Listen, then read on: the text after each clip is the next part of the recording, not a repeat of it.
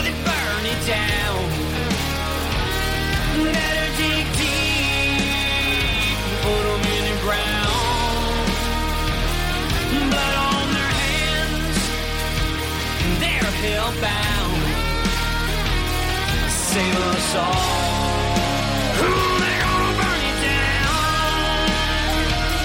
Save us all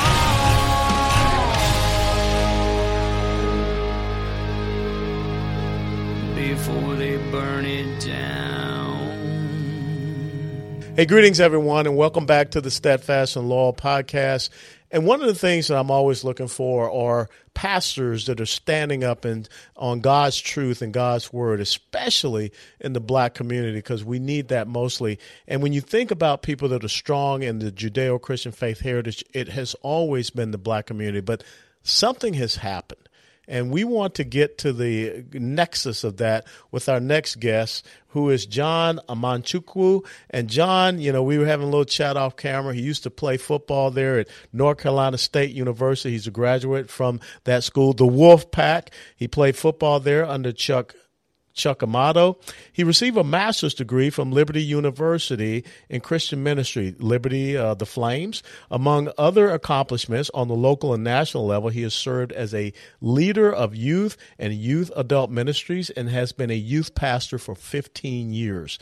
Over the past 4 years, John has led a 40-week prayer walk for Love Life at one of the busiest abortion clinics in the Southeast. And I don't say abortion, I say murdering unborn babies, because that's what we're doing. As a black man, he's uniquely positioned to call out the racism of the left, which means that he's not really black, according to the folks on the left. Repackaged as abortion and critical race theory, cultural Marxism. Tucked in the Old Testament book of Isaiah, and this is one of his critical scriptures, is a warning meant for ancient Judah, but it might as well have been written for the 21st century America, where it says, "Woe to those who call evil good and good evil, who put darkness for light and light for darkness," Isaiah 5:20. Abortion and critical race theory, according to Pastor John, are twin evils born of the same diabolical monster, which is racism. And yet there are many in the church who want to call them good, even as America begins to unravel under their influence. In his book, Erased, John Amanchukwu Sr. dispels the myths surrounding abortion and critical race theory and uncovers the left's sinister plot, which goes all the way back to Margaret Sanger, the founder of Planned Parenthood, to destroy the black community and divide the church, which is the purpose of cultural Marxism. Along the way, he brings to light important gospel truths to help all believers learn to think biblically about some of the most important and explosive issues of the day. John is a true Southern preacher, and me being from Georgia, that's a good thing. Calling the next generation to repentance and action, he has been married to his wife, Crystal, for 14 years, and they have 3 children. Together as a family, they pray, worship, and serve in their church, at the local abortion clinic, and wherever is a need. Pastor John Amanchukwu, welcome to the Steadfast and Loyal podcast. Thanks for being with us. Lieutenant Colonel West, it's an honor for me to join you today. You are a living legend, and I'm proud. I am walking in high cotton today to have this honor, this distinct privilege to be able to dialogue with you, and I look forward to meeting you in person. We're going to do that, and you got to be careful because down south, you and I know what we mean when we say you're walking in tall cotton or high cotton. But I'm sure some white progressives are going to look at this and say, "Man, they're a bunch of racists. They're talking about cotton." These people just kill me. But one of the great things, and this is something that we share. You went to North Carolina State University. And I love the Wolf Pack because your fight song is the Army caissons go rolling along, the artillery song, because the Army ROTC, North Carolina State, was a land-grant university. It was originally established for the training of field artillery cadets. And myself, I'm a field artillery officer. My nephew is a field artillery officer. So every time I hear you guys play that fight song, it just warms my heart because I start singing. And the caissons go rolling along for his high, hey, in field artillery. But thank you for what you are doing, standing up for truth. Talk to us about, your life, and you told me about coming on to North Carolina State University football as a walk-on and then earning that scholarship. What are some of the memorable things for you growing up, and where did you grow up, and just kind of give the audience an understanding of who you are? Yeah, so my name is John Amanchukwu, and I thank God for the John part because it's short. Amanchukwu means I will keep trusting and pleading in God. Mm-hmm. And Amanchukwu means I know God. So my father is from Nigeria. He came to the States in 1970 and met my mother in Elizabeth City, North Carolina. And at the age of 5, my mother brought us to Raleigh, North Carolina, and we lived in a shelter for about a year. She was taking care of 4 children at the time, and we didn't have anywhere to lay our head. The Bible says that foxes have holes and birds have nests, but the Son of Man, speaking of Jesus, had nowhere to rest. And I experienced that as well. I don't come from the luxurious side of the track. I come from the rough side of the track. Everything that we have, we had to work hard for. My mother took care of 4 children, making no more than $28,000 a year. And I'm blessed to be able to say today that, you can go from living in a shelter in America to having your book on a shelf in Barnes and Nobles. There are so many opportunities that are rich in this nation, and blacks do better here than in any country in this world. But there's this ideology out there called critical race theory that seeks to make victims out of blacks. I'm a black father. I've been married for 14 years. I have 3 beautiful black children, and I'm not a victim. My wife is not a victim, nor are my children a victim. They are who God says that they are. They are a royal priesthood. They are a chosen generation. They are a peculiar people. And they will never have to succumb to the winds of the government because they have a father that is training them, that God has placed some inalienable rights in them. And they have the opportunity to realize the American dream if they will work hard and do the heavy lifting. So at North Carolina State University, I walked on, and, when you're a walk-on, you don't get to eat with everybody else. You have to swipe your card to eat, but all of the scholarship students walk in and just get their porterhouse steak and their crab legs and their lobster tails and the apple pie with the Alamo, all that good stuff.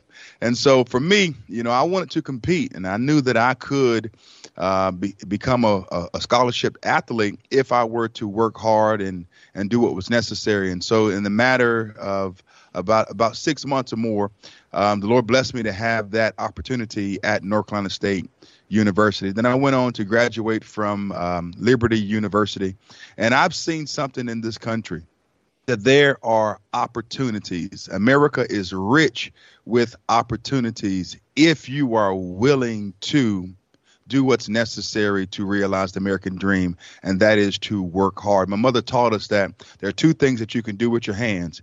You can turn them upside down and beg, or you can turn them right side up and work. And if you work in this country, you will receive the prosperity of this nation.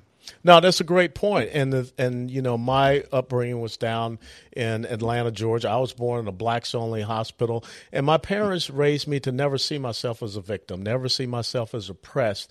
But yet this narrative has permeated America, and really just in the last 4 to 5 years, it's really picked up steam. And recently, maybe you heard about it, I was up at University of Buffalo in New York to talk about how I did not see America as a racist nation because I saw the equality of opportunity as opposed to the equality of outcomes. And I would basically have to be escorted off the campus by police because of the young black students. What has happened with the young people in the black community today that they have bought into this victim mentality and this sense of victimhood when, as you just articulated, that's not how a generation ago we were trained to believe? We'll be back after a quick break. Hi, I'm Kent Charnig, and I'm the founder of El Paso County, Colorado Progressive Veterans. Don't worry, we're not crazy tree huggers, but we do have an amazing podcast talking about nothing but the military and veterans. Please check us out, epccpv.org. Thank you. Talk to you soon.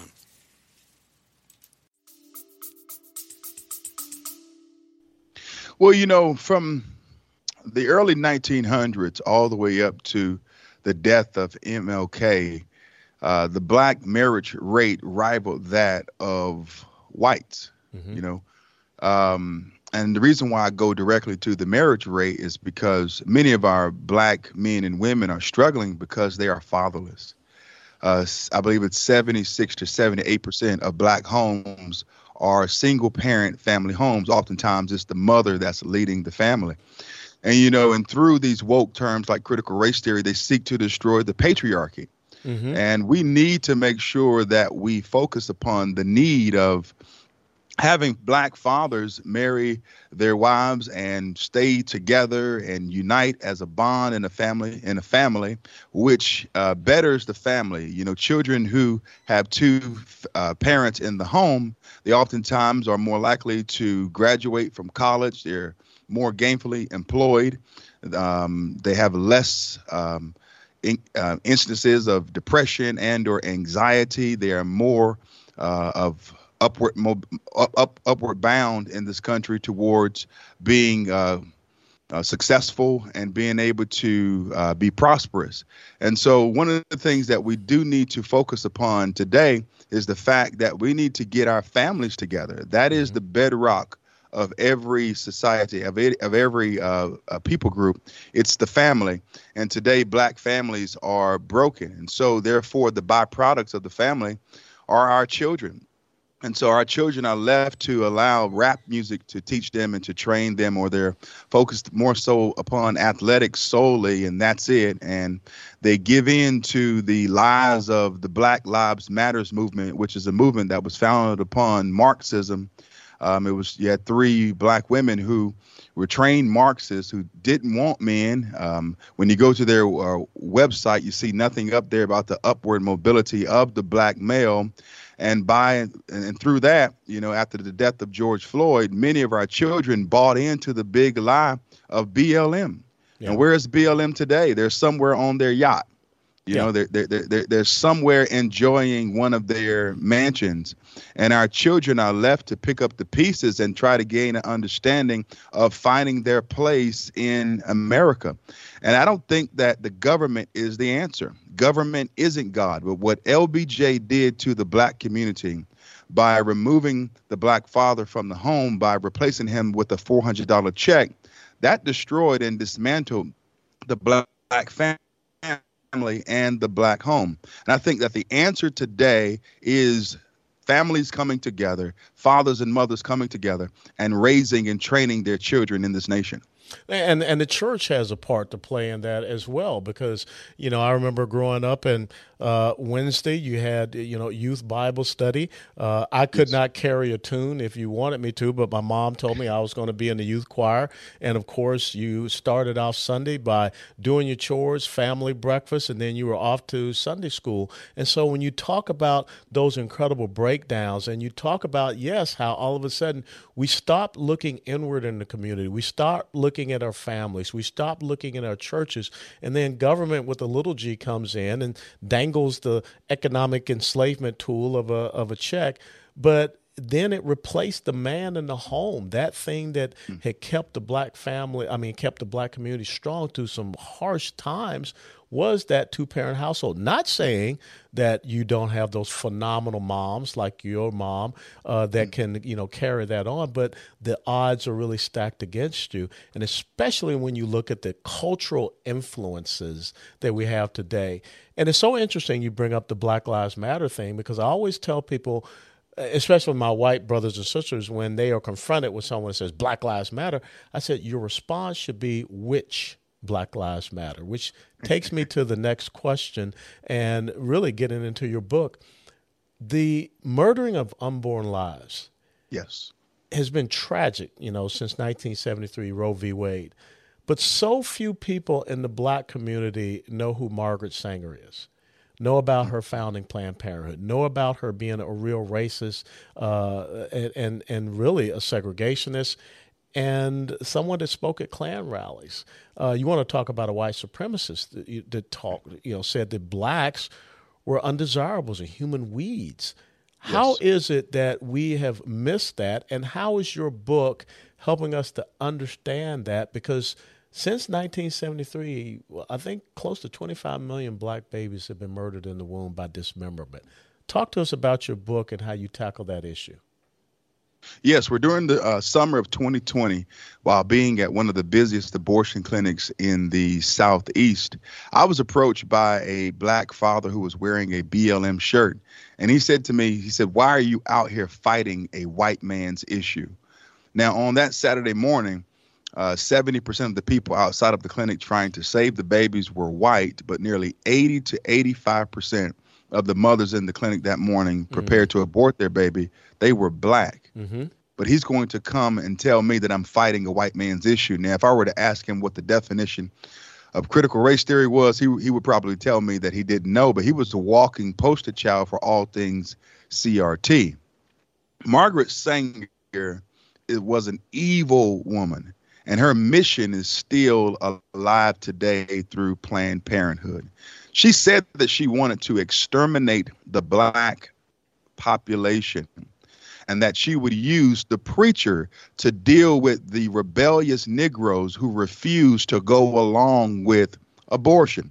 So today she would probably liken me and you as a rebellious Negro. I'll be a rebellious Negro. I'll take it until the day that I die, because I believe that all babies should be allowed to live, especially babies that look like me, right? Mm-hmm. Yeah. And one of the things that is obvious and we see in the culture is that many of our left-leaning black pastors have sold their community down a river. They won't preach and or talk against abortion because they view that as a wedge issue or a white evangelical worldview.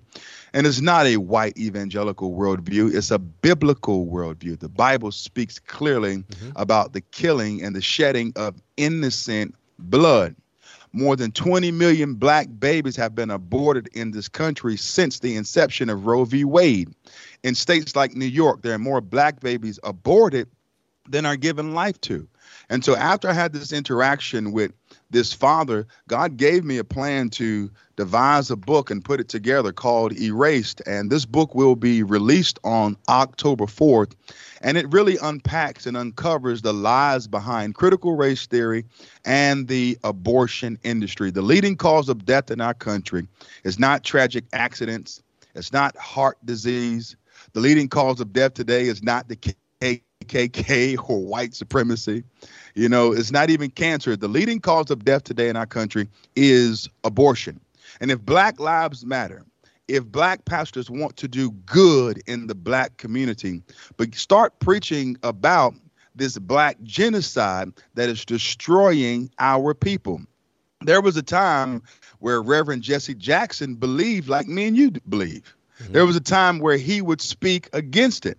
But when it came time for him to run as the president of the U.S., I remember that. He sold his community out and he flipped. He switched overnight. He became a turncoat. That Rainbow Push Coalition was no longer pushing for the black baby. But what is amazing? What's amazing, Pastor John, is that you and I are the ones called sellouts. You and I are the ones that are seen as, betraying, the black community just because we're speaking the truth. And the interesting thing is that you said that there were 70% white people there at that clinic, but yet 70 to 80% of the people going in the clinic look like you and me. Yes. Because what people don't understand is that 70 to 75% of the Planned Parenthood clinics, they aren't located in the nice suburban white communities.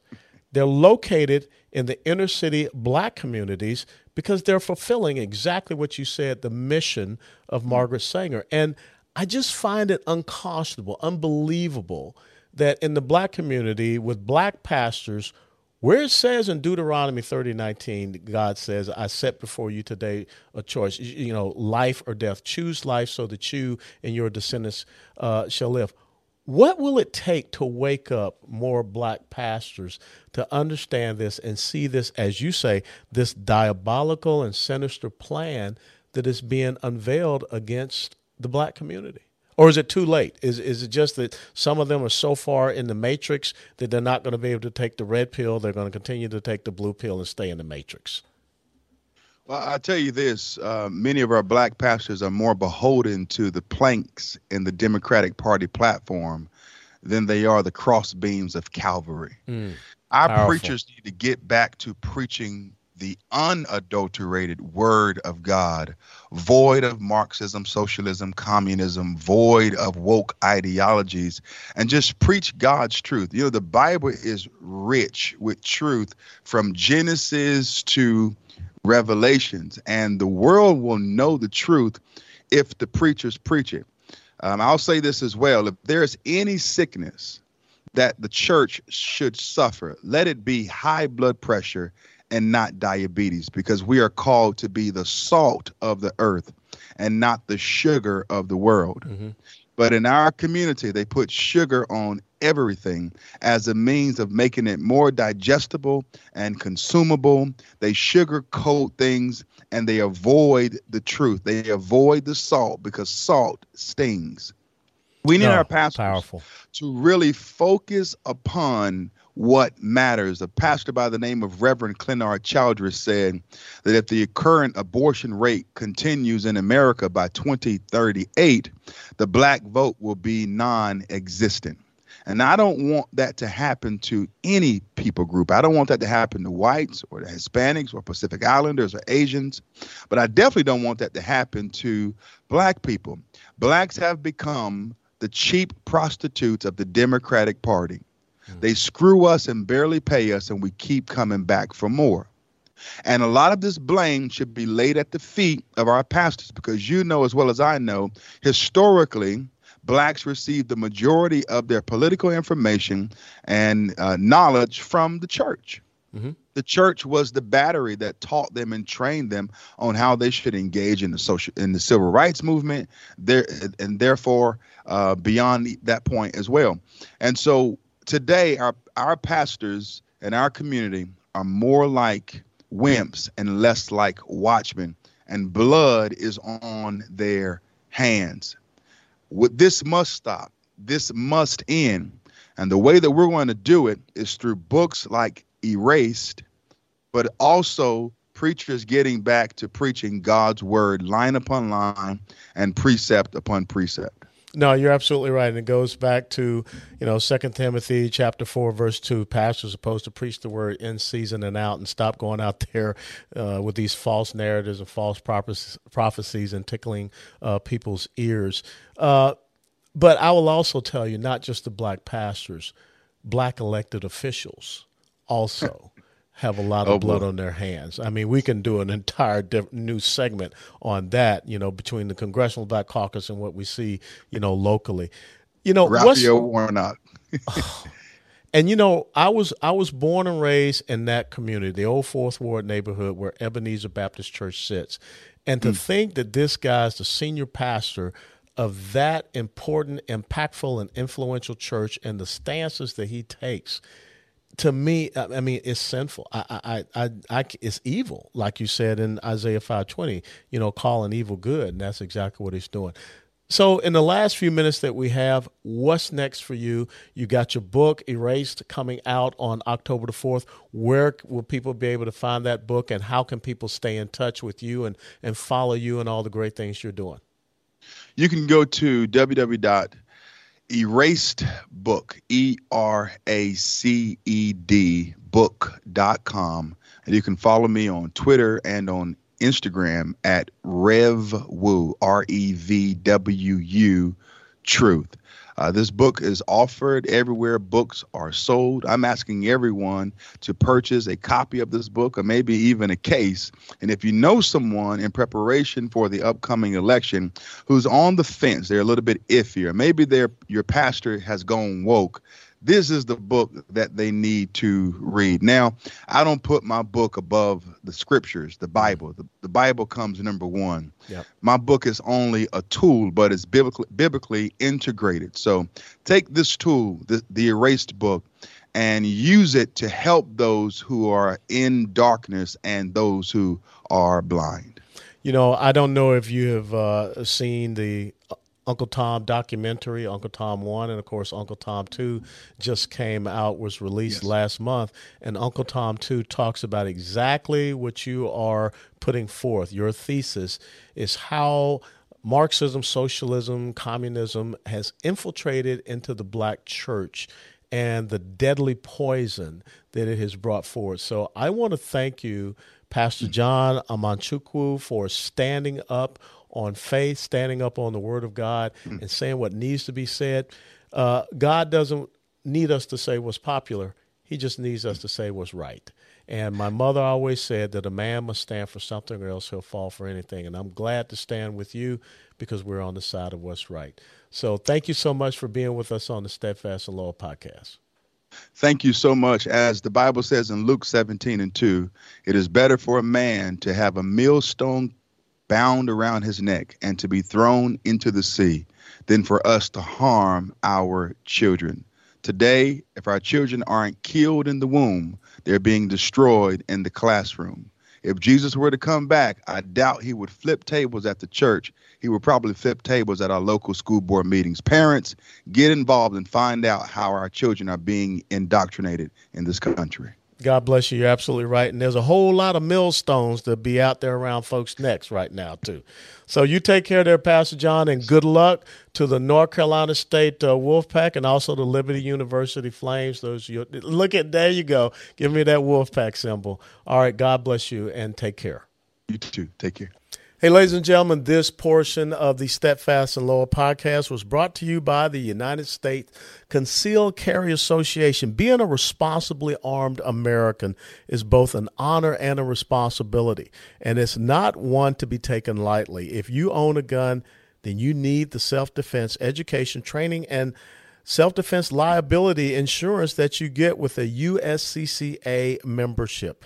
Click Learn More below right now to explore your membership options, which are risk-free with the USCCA's Bulletproof Money-Back Guarantee. Don't wait. Click Learn More below right now. And always remember that the USCCA is not an insurance company. A policy has been issued to the USCCA by Universal Fire and Casualty Insurance Company. That policy provides the association and its members with self-defense liability insurance subject to its terms, conditions, limitations, and exclusions. We want to thank Pastor John Amanchukwu, Sr., for joining us on the Steadfast and Loyal podcast. Powerful message. That's the exact type of pastors that we want. That's the type of pastors that we want to make sure that you out there are nominating for the Steadfast and Loyal Black Robe Regiment Tomahawk. Always remember, go to tomahawk@abwshow.com. That's tomahawk@abwshow.com. Submit your nominations so that we can continue every month, 2 per month, to pastors that are standing up and preaching the Word of God. Before they burn it down.